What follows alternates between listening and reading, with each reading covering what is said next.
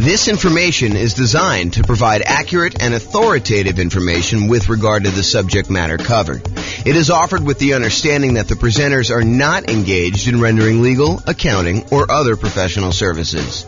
If legal advice or other expert advice is required, the services of a competent professional should be sought. Welcome to the Vancouver Real Estate Investing and Real Estate Financial Planning Podcast. Learn all about investing in real estate in Vancouver, Washington, with a combination of real estate financial planning and modeling with numbers specific to Vancouver, plus syndicated, more generalized recordings of live and pre-recorded real estate investing classes, not all of them specific to Vancouver. Be sure to stay tuned after the podcast for a message from our sponsors. Well, good morning and welcome, everyone. I am your host, James Orr, and we have a very special class today, a class that is pretty popular, I think, with most real estate investors, especially real estate investors just getting started. And that is all of the low down payment financing options that are available for real estate investors. So that's what we're going to be going over today. Let's get started. So low down financing options. I think a lot of folks come in, a lot of real estate investing folks come in thinking, I need to have 20% or 25% down in order to be able to buy these rental properties. And that's not quite true. While it is true, you probably will need more of a down payment if you're going to buy non-owner occupant investment properties that you're not going to move into. There are a lot of real estate investors that are choosing to buy properties using low down financing options in order to be able to do strategies like nomad or house hacking or things of that nature, or even buying properties like a duplex, triplex, or a fourplex, where you can move into one of the units and rent out the other units. So all of those options have low down payment financing options available. And a lot of, especially newer real estate investors, are going to probably gravitate or opt to do those types of strategies. So let's go over like all the different options you have if you're looking for low down payment financing options. And in the previous class, we covered all of the nothing down, the no down payment financing options. Now we're moving to the low down payment ones. And eventually, as you might have guessed, we will go over all of the traditional financing options available for real estate investors. Okay, so let's go over the big list, kind of like big picture groups of all these different loans. And then we'll drill down into a couple of very specific loan programs, and I'll go into some detail on those.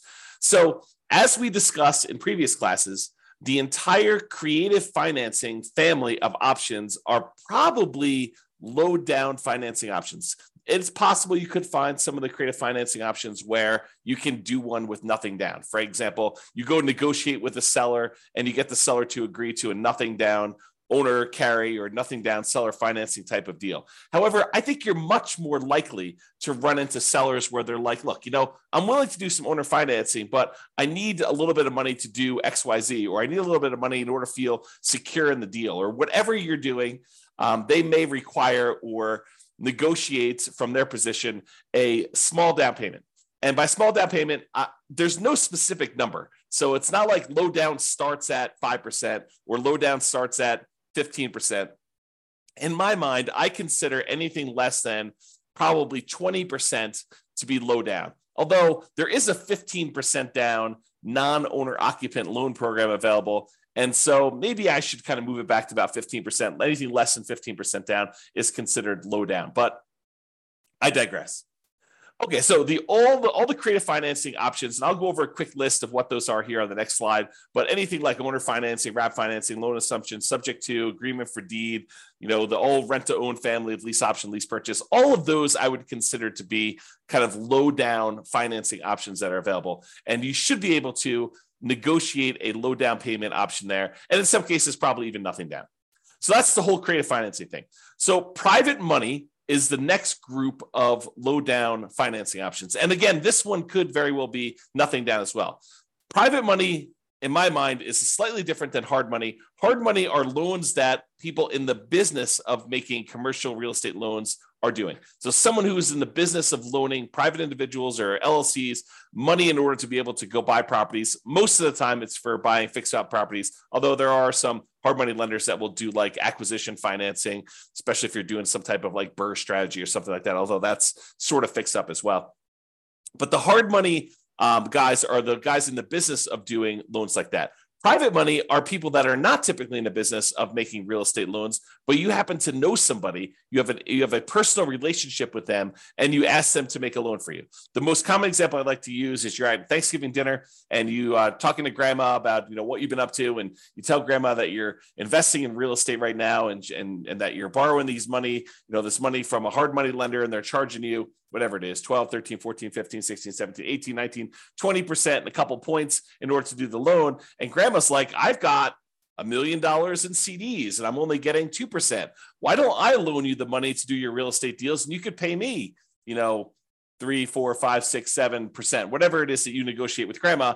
And grandma wins because she's getting a higher interest rate than she's getting on her CDs. You win because you're no longer paying hard money loans and you're also helping to support grandma. So the thought is you go to a private individual, someone that you have a relationship with, and you ask them if they're interested in making usually secured loans on real estate. It doesn't have to be secured. You can do whatever you want. You could structure this in a number of different ways, but that's typically how private money works.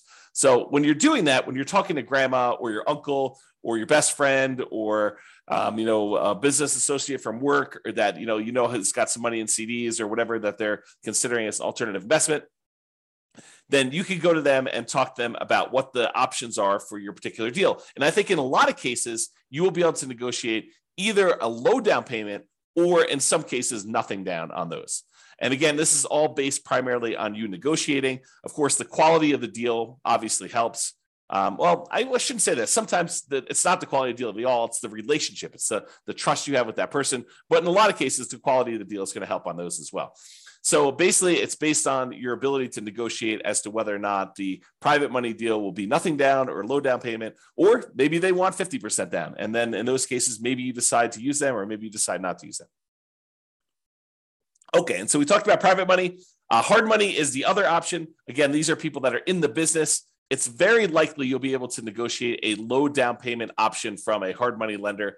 A lot of times they want you to have a little bit of skin in the game, although there are definitely some that are willing to do stuff with nothing down if the deal is strong enough in most cases. So if the deal is really, really good, a lot of times you can negotiate nothing down in the deal. However, in a lot of cases with hard money lenders, they're going to want to see a down payment. They're going to want to see you have something invested in the deal so that they know that you're likely to kind of complete the project. And these tend to be the private money ones. They could be, you owner occupying a property, or someone going and buying a commercial property, doing a fix and flip, something that they're not going to move into.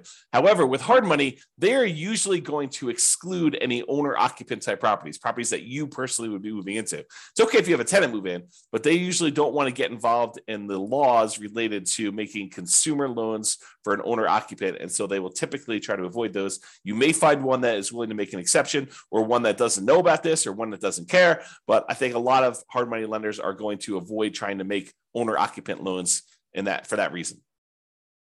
Okay, so did we cover hard money loans? Very likely to be able to negotiate low down payment. In some cases, nothing down based on the quality of the deal. I think we talked about that when we talked about private money. It still applies to hard money, typically commercial properties. So it's not typically good for house hackers or nomads. And for those that don't know, some people just kind of jump in the middle, and this may be the first class they're listed to. House hackers are people that are buying properties where they are renting out part of the property that they're living in. The most common example is someone buys a duplex. They live in one of the units and they rent out the other unit. But it could be you buy a single family home and you rent out different bedrooms, as another example of house hacking. Nomading is different. Nomading is when you buy a property as an owner occupant. You get owner occupant financing, usually with nothing down, 3.5% down, 5% down, 3% down, something like that, where you move into the property. It is a requirement of the lender that you move into the property. If you don't move into the property, it's considered loan fraud, and it's a big deal. Don't do loan fraud. So you put 5% down as an example. You move into the property. You live there for a year. The year is a requirement of the lender. When you go and get the loan, they're going to have you sign a piece of paper that says you're agreeing to occupy the property for at least a year. So by signing that document, if you don't stay there a year, that's loan fraud. It's called occupancy fraud. So don't do that. So you live there for a year, but once the year is up, you can take the property and you can then convert it to a rental property, move out, put tenants in the property, and continue the process of buying your next property, probably with 3%, 5%, 3.5% down. Acquire the next property, live there for a year, and then convert that one to the rental. So the nomad strategy is systematically buying a property as an owner occupant, living in the property for at least a year. Sometimes it's longer if you need to save up more for a down payment. Then when you're done living in the property, you convert the previous one to a rental, you buy another owner occupant property, you move in, and you repeat the cycle until you have as many rental properties as you desire. So that is the nomad strategy. And you can nomad and house hack at the same time. Imagine for a minute, you owner occupy into a fourplex, you rent out 3 of the units, and then after the year is up, you move out of the fourplex and you go buy a single family home and you repeat the process. Or maybe you buy a single family home, you get roommates while you're living there for the first year. And then once the first year is up, you move out, maybe you bring your roommates with you, maybe you replace yourself with another roommate where you were living or whatever you decide to do. But that is the idea behind nomading and house hacking at the same time. Okay, so a lot of the no and low down financing options, the traditional ones, the kind of more conventional, go to a mortgage broker type of loans you're going to get, are good for house hackers. Those guys that are renting out bedrooms or buying duplexes, triplexes, or fourplexes and renting out part of the property that they're living in, or they're for nomads who are buying a property as an owner occupant, moving in, living there for a year, and then converting it to some type of rental. So the two primary low down financing options for house hackers and nomads, real estate investors that are using that strategy, are FHA financing. And FHA financing is a 3.5% down loan program that we typically use to buy single family homes, but you could also use them to buy duplexes, triplexes, or fourplexes. You cannot use them to buy 5 units or more. That's a totally different loan program. But if you want to go buy a single family home, a duplex, triplex, or fourplex, you can use FHA financing, a 3.5% down loan program, in order to be able to do those. The other typical low down financing option for house hackers and nomads is the conventional loan, and that's a single family home only product for the low down payment options. You could do conventional loans for these higher with higher down payments for multifamilies, but typically if you're doing the low down option, it's going to be for single family home only.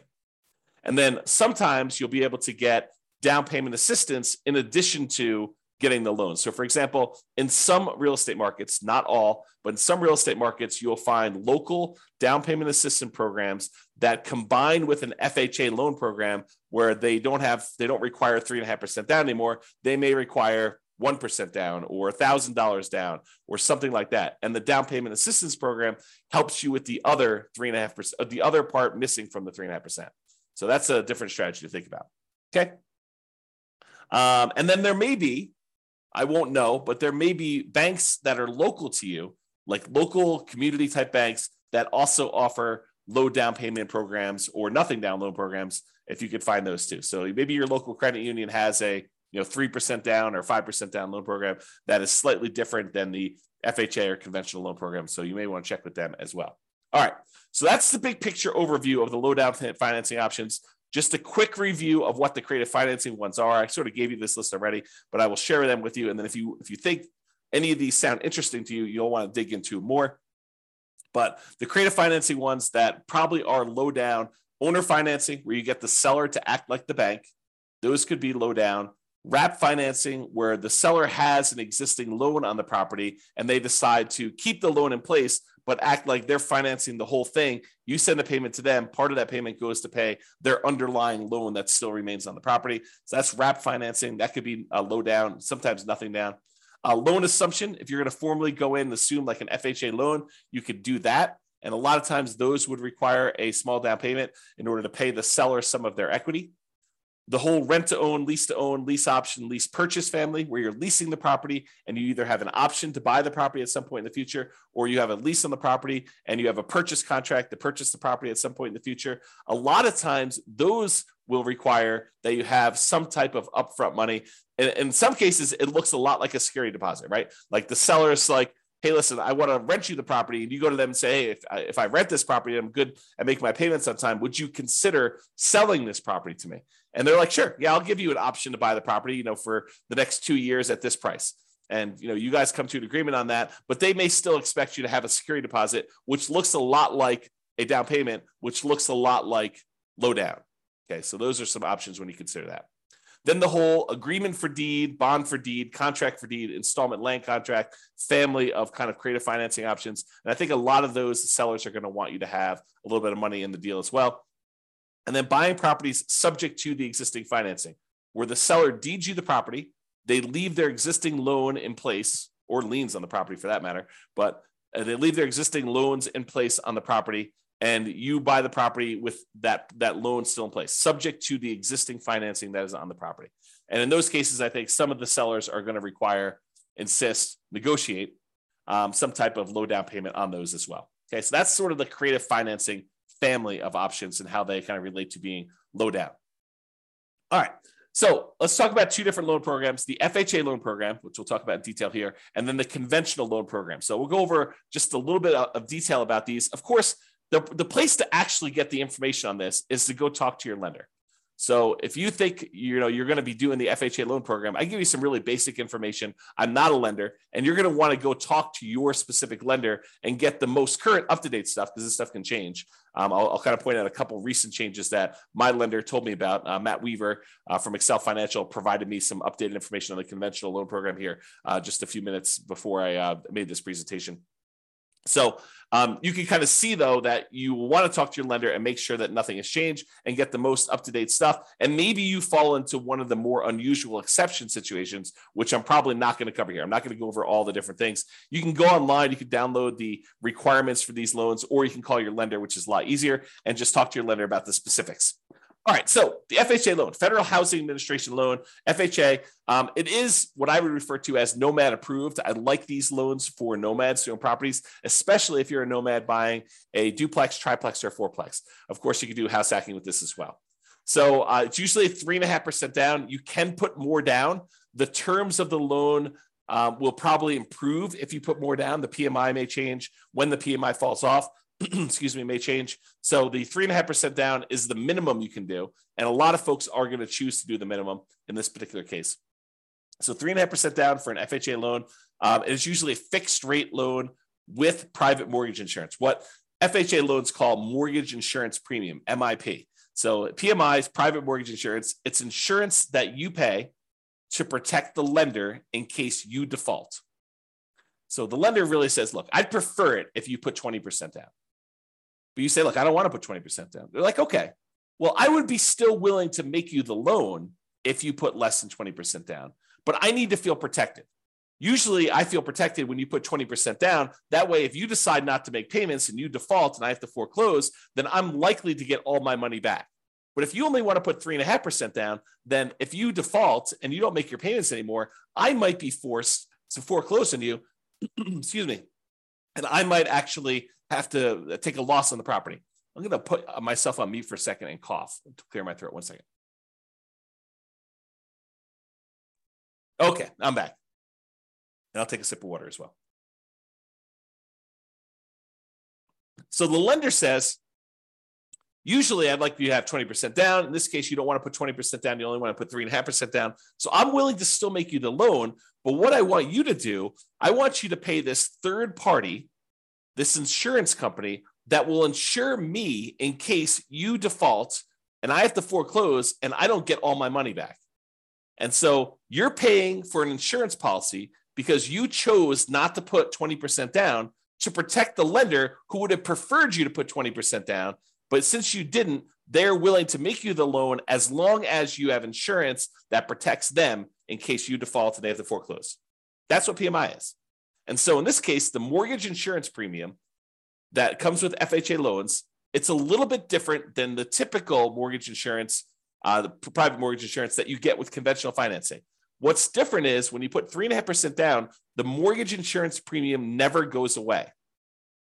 With conventional financing, a lot of times when you get below 80% loan to value, that mortgage insurance payment that you're making each month would go away. So once you get to a certain point where the lender now feels protected and they no longer need the insurance, you no longer need that, make that payment. With FHA, that doesn't happen. With FHA, the mortgage insurance premium remains there for the life of the loan. So in order to get rid of it, you'd either need to sell the property or change the financing you have on the property, either pay off the loan completely or refinance out into a different loan product completely. Okay. So usually with FHA, 3.5% down, they're going to require some type of PMI on the loan, and it can't be canceled. You must refi the loan to get rid of it or sell the property or pay it off in order to get rid of PMI. Usually it's 640 plus credit scores. However, there are some exceptions for FHA that you can go down to 580 in some cases. So this tends to be the loan product that if a client's got some credit challenges, the lender's probably going to suggest, because it tends to be the loan product you can get where the interest rate doesn't get impacted by low credit scores. Although maybe that's changed, you go check with your lender, but that's my understanding. If you happen to have had a bankruptcy, it's a 2-year waiting period since your bankruptcy filing in order for you to get an FHA loan. If you've had a foreclosure, it's typically a 3-year waiting period for you to be able to get an FHA loan. So if you've had a bankruptcy and or foreclosure, realize that you're going to be waiting either 2 or 3 years, depending on which one was and kind of the later of those dates, if you kind of think about it that way. If you're like, hey, James, does this start when I file my bankruptcy, or my bankruptcy is kind of discharged, or when it goes to court or anything like that? I don't know the answer. Go talk to your lender and find out exactly when that happens. Okay. And the other thing, don't go look this up online. Go talk to an actual lender who's making these loans, because you may go and see like a forum discussion where someone tells you a number and that's not right. It may have been right for their particular situation because they may have had something exceptional going on, but you want to talk to the lender about your specific situation, and just call a lender that you're going to be working with to get the loan, and they'll tell you what the real deal is for you and your specific situation. Okay. So we talked about bankruptcy, foreclosure, we talked about credit scores. For FHA loans, you must owner occupy the property. You must move into the property. You must live there.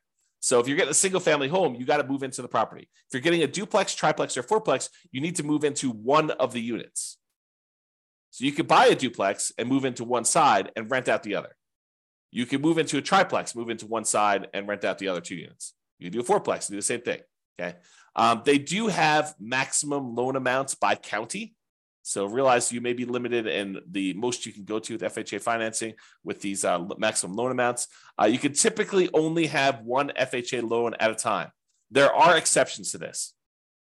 For example, I think if you inherit a property and your parents or whatever it was, whoever is passing the property onto you, if they had an FHA loan, you can have 2 in place at the same time in that particular case. You could also, my understanding is, if you move to a different city and the distance is more than, I don't know, whatever it is, I'm going to make it up, but go check with the lender, 100 miles. If you move 100 miles away, you can get another FHA loan in a new city. But again, check with your lender. There may be more exceptions, but most of the time you can only get one FHA loan, which is frustrating for some people who come into this for the first time. They're like, I'm going to go buy 10 fourplexes and I'm going to get FHA financing on each of them. Maybe not. That's going to be tricky to do. It's going to be really hard to do. Is it possible? Maybe. I mean, maybe if you hit all the exceptions and you move 100 miles away and you buy another fourplex, and you move 100 miles away again, buy another fourplex, and maybe you get married and your spouse has a couple and they did the same thing, or who knows, right? Like, could you get 10 fourplexes with FHA loans?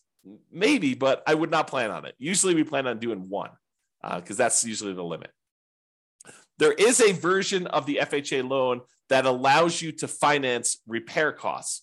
So if you're buying a property, you're trying to do like a BRRRR strategy, although it's not exactly a BRRRR strategy because you're borrowing the money up front, but sometimes that strategy where you're going into a property that needs work and you are looking to borrow the money to do the repairs. Like you found a property, but it's just really a wreck. And you still want to do 3.5% down. There is a FHA 203K program, which allows you to include repair costs in the FHA loan.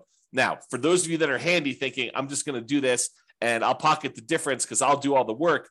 Nope, they've already thought of that. So it does require that you have third-party contractors do the work. You're not allowed to do the work yourself. And the FHA escrows the money and they release it to the contractor as the work is done.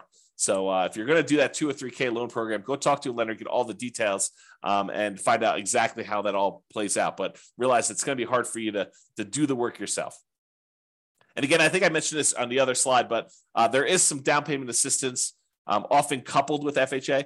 It may not be available in your local marketplace, but if your local marketplace has down payment assistance programs, you may be able to use this in conjunction with your FHA loan so that part of the 3.5% is covered by some type of down payment assistance program, whether that's a loan or a grant or something like that. You'll have to go find out what the details of your specific program are, but a lot of times they're combined with the FHA loan program.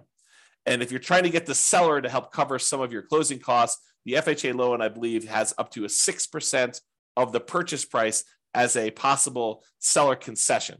So if you're able to negotiate to get the seller to contribute some money to help cover your closing costs, which means you're buying the property at a discount, essentially, unless you're raising the price by that much. You're getting the seller to agree to contribute some money towards your closing costs. You could do up to 6% of the purchase price in order to get that on an FHA loan. There's a limitation to max out at 6. Usually we're not anywhere near that, just so you know. All right, so that's the FHA loan. Now let's talk about conventional financing. This one is also Nomad approved. I really like this one for doing Nomads. In fact, this is probably the most common Nomad loan program. If you're going to be doing that strategy where you buy a property, move in, live there for a year, then you convert it to a rental, the conventional financing loan program, 5% down especially, is your most common version of that. So this is conventional loan, Fannie Mae, Freddie Mac, you may have heard described as those. They're typically fixed interest rates, and they're typically 30-year amortization. So they are, and FHA is 30 years as well, but they tend to be fixed interest rate and 30-year amortizations. We tend not to do 15-year loans because the monthly payment goes up quite a bit for a 15-year loan. Although, if you're in a situation where 15-year makes sense, you're welcome to do that. And they do offer those, but realize most of the time we're doing 30-year loans on those. For conventional financing, typically it's 740 plus credit score for the best interest rates. You may be able to do some lower. There's probably some mitigating factors, and they may do hit on some other things based on that. But usually 740 credit scores get you the best interest rates. For owner occupants, which is what we're talking about doing here, it could be as low as 3% down, but most commonly we're doing 5% down. And in both those cases, there's going to be some type of private mortgage insurance because you're putting less than 20% down. Okay, that private mortgage insurance is typically whenever you put less than 20% down on a property. The 3% down one is called the Home Ready or Home Possible loan. Primarily, it's for first-time home buyers. So you can't use that repeatedly. That's my understanding, but go check with your lender, see if you can use it more than once. Most of the time, you're going to be doing the 5% down with these types of loans. And usually the 3% down is a little bit uglier interest rate.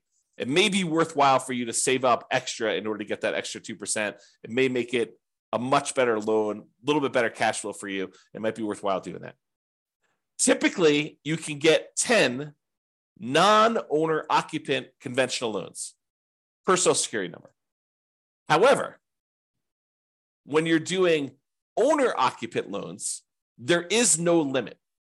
You have to qualify, but there's no numbered limit on that. So if you're going to try to go buy, 20% down investment properties, you will be cut off from getting conventional loans after 10. Now, in some cases, you can split the loans between you and your spouse.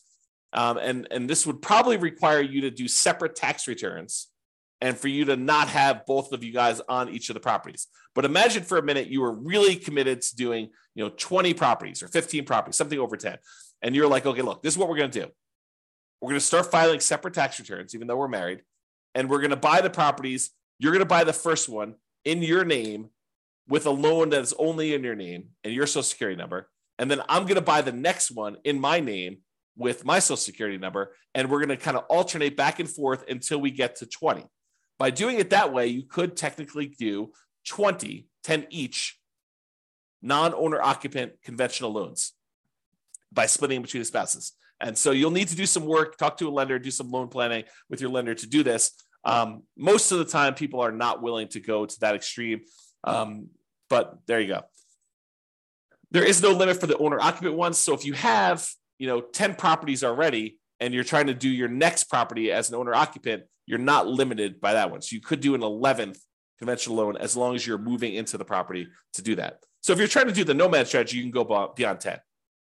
But if you're trying to do, buying non-owner occupant properties, you're probably going to be cut off at the 10 number per Social Security number. Typically add 5% down payment for multifamily. I've got a little slide here coming up with the down payment amounts. 2 to 4 units is the multifamily one. For Fannie, you could do cash out refinances up to 4 finance 1 to 4 unit properties. For Freddie, it's up to 6. This rule may change. I knew this rule existed at one point. I'm not sure if it's still current, so check with your lender to do that. Both of the things, rate and term refis up to 10 finance 1 to 4 unit properties. So Nomads, be careful. If you think, hey, look, I'm going to do this Nomad strategy and I'm going to acquire a bunch of equity in properties, and then I'm going to try to do some type of cash out refinance to fund acquiring new properties, realize that's a tricky strategy to accomplish. Because when you're doing these nomad strategies, you're putting, usually 3% or more commonly 5% down. It takes a while for you to get to the point where you get at least 20% of equity so that you could do the refi, and then enough equity where it's worth doing that refi, because now you're going to go and try to do a refinance, take the loan that you have that was an owner-occupant loan, presumably at a better interest rate because it was owner-occupant, and now you're going to try to do a cash-out refinance, take the hit on the interest rate, and you're only going to get a certain amount of money out there. I don't know. That seems like an expensive way to access that equity, in my opinion.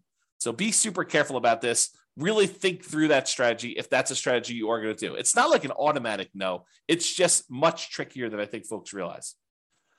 You may want to discuss or consider minimizing your interest rates as you acquire while you can if you're going above refi thresholds and not able to do cash out refinance in the future.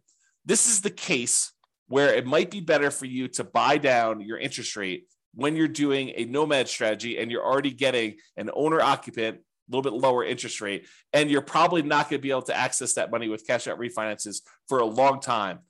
So it might be better for you to actually buy down the rate and get a really good rate knowing that you're going to keep that loan for a very long time anyway. And I think Matt told me this. I think you could do a rate and term refinance immediately after closing. So if you're trying to do some type of buy a property and then do a refinance to get better rates in terms right after closing, you can do that. Like if rates drop a lot from what you've locked, but there is a 12-month waiting period, which is up from 6 months before on doing any type of cash out. So this is going to really impact those that are trying to do the BRRRR strategy, where you're buying a property and then you're planning on doing some type of cash out refinance in order to pull some of your repair money or some of the money out when you bought the deal significantly below market. Now you've got to wait 12 months instead of waiting 6 months. So a little bit longer delay, slows you down a little bit, kind of makes it a little bit harder to BRRRR. Between conventional financing, there is a seller concession range, depending on how much you're putting down, between 2% and 9%. It's about 6% with 20% down owner occupant. It's 2% for non-owner occupant. So don't try to get a seller to contribute money towards your closing costs more than 2% before you, unless you know that you can actually use all that and that the lender is going to allow it. So check with your lender before you negotiate your seller concessions. That's another way of saying that.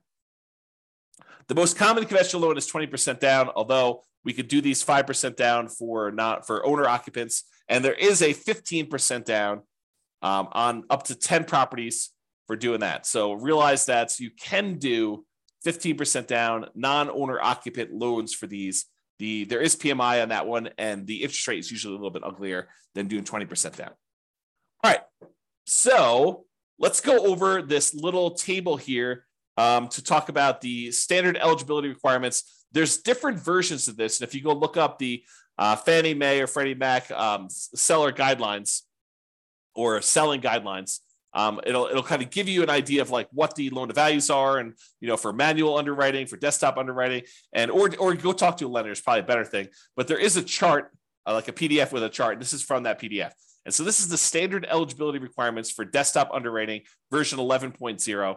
I got this morning, so this is as up to date as I could find, and this shows you an idea of what the maximum loan to value is on different property situations. And so I'm not going to cover second homes or investment properties, except to say with investment properties, for the purchase for one unit, the maximum loan to value is at 85%, which is that 15% down loan program. If you're going to buy a duplex, triplex, or fourplex, the minimum you can do down is 25%. The maximum loan to value is 75% loan to value. Okay. And so you can go look at those here. If you want to look at the limited cash out or the cash out refinance options, you can look at those as well on the screen. However, for the principal residents, for those that are doing nomad or house hacking or something like that, if you're going to go buy a property with one unit, you can do as much as 3% down. That's that 97% one. For adjustable rate mortgages, you have to have 5% down. But for fixed rate mortgages, you could do 3% down on those. If you're doing a duplex, you could do 15% down if you're going to move into the property. If you're going to do 3 or 4 units, a triplex or a fourplex, you have to put 25% down in order to own or occupy the property there. Okay, so that just gives you an idea of what the loan to values are, the maximum ones are for those, and you can go look at them. All right. So in conclusion, there are a number of low down payment options from the creative financing family to private loans, to hard money loans. And there are other options, more traditional, conventional options for owner-occupant financing as well, okay? If you're doing non-owner occupant financing, if you're not planning on moving into the property, really your options are going to be limited to some of the creative financing options, private financing, and the hard money loans, okay, for doing low down. For all but the hard money loans, there are probably also good options for house hackers and nomads. You're probably not going to be able to do a hard money loan as a house hacker or as a nomad. There probably are some exceptions to this, but that's a good general rule. Now, there may also be local low down payment options as well from local banks, but the two mainstream low down payment programs for traditional financing are FHA and conventional financing. FHA is 3.5% down. There's a conventional financing 3% down loan, and there's a 5% down one, which is the much more common one that we typically are using. And these tend to be really good for house hackers and nomads. All right, that's all I got for you. I hope you enjoyed the presentation. Thank you, everybody. I will talk to you soon. Have a great day. With home prices up, mortgage interest rates up, and rents up, but not quite enough to counteract the higher prices and interest rates, cash flow on rental properties in Vancouver is harder than ever. Book a call with the Real Estate Financial Planner to apply our proprietary 88 strategies to improve cash flow on your rentals. See the show notes for a link to schedule your call and improve your cash flow today. If you're a real estate agent, lender, or professional in Vancouver that wants to help our real estate investor listeners, consider reaching out to learn about collaboration opportunities with this podcast. We'd love to add more value to our listeners by having you assist our investors buy, sell, and finance their real estate investments. See the show notes to schedule a call to discuss collaboration opportunities.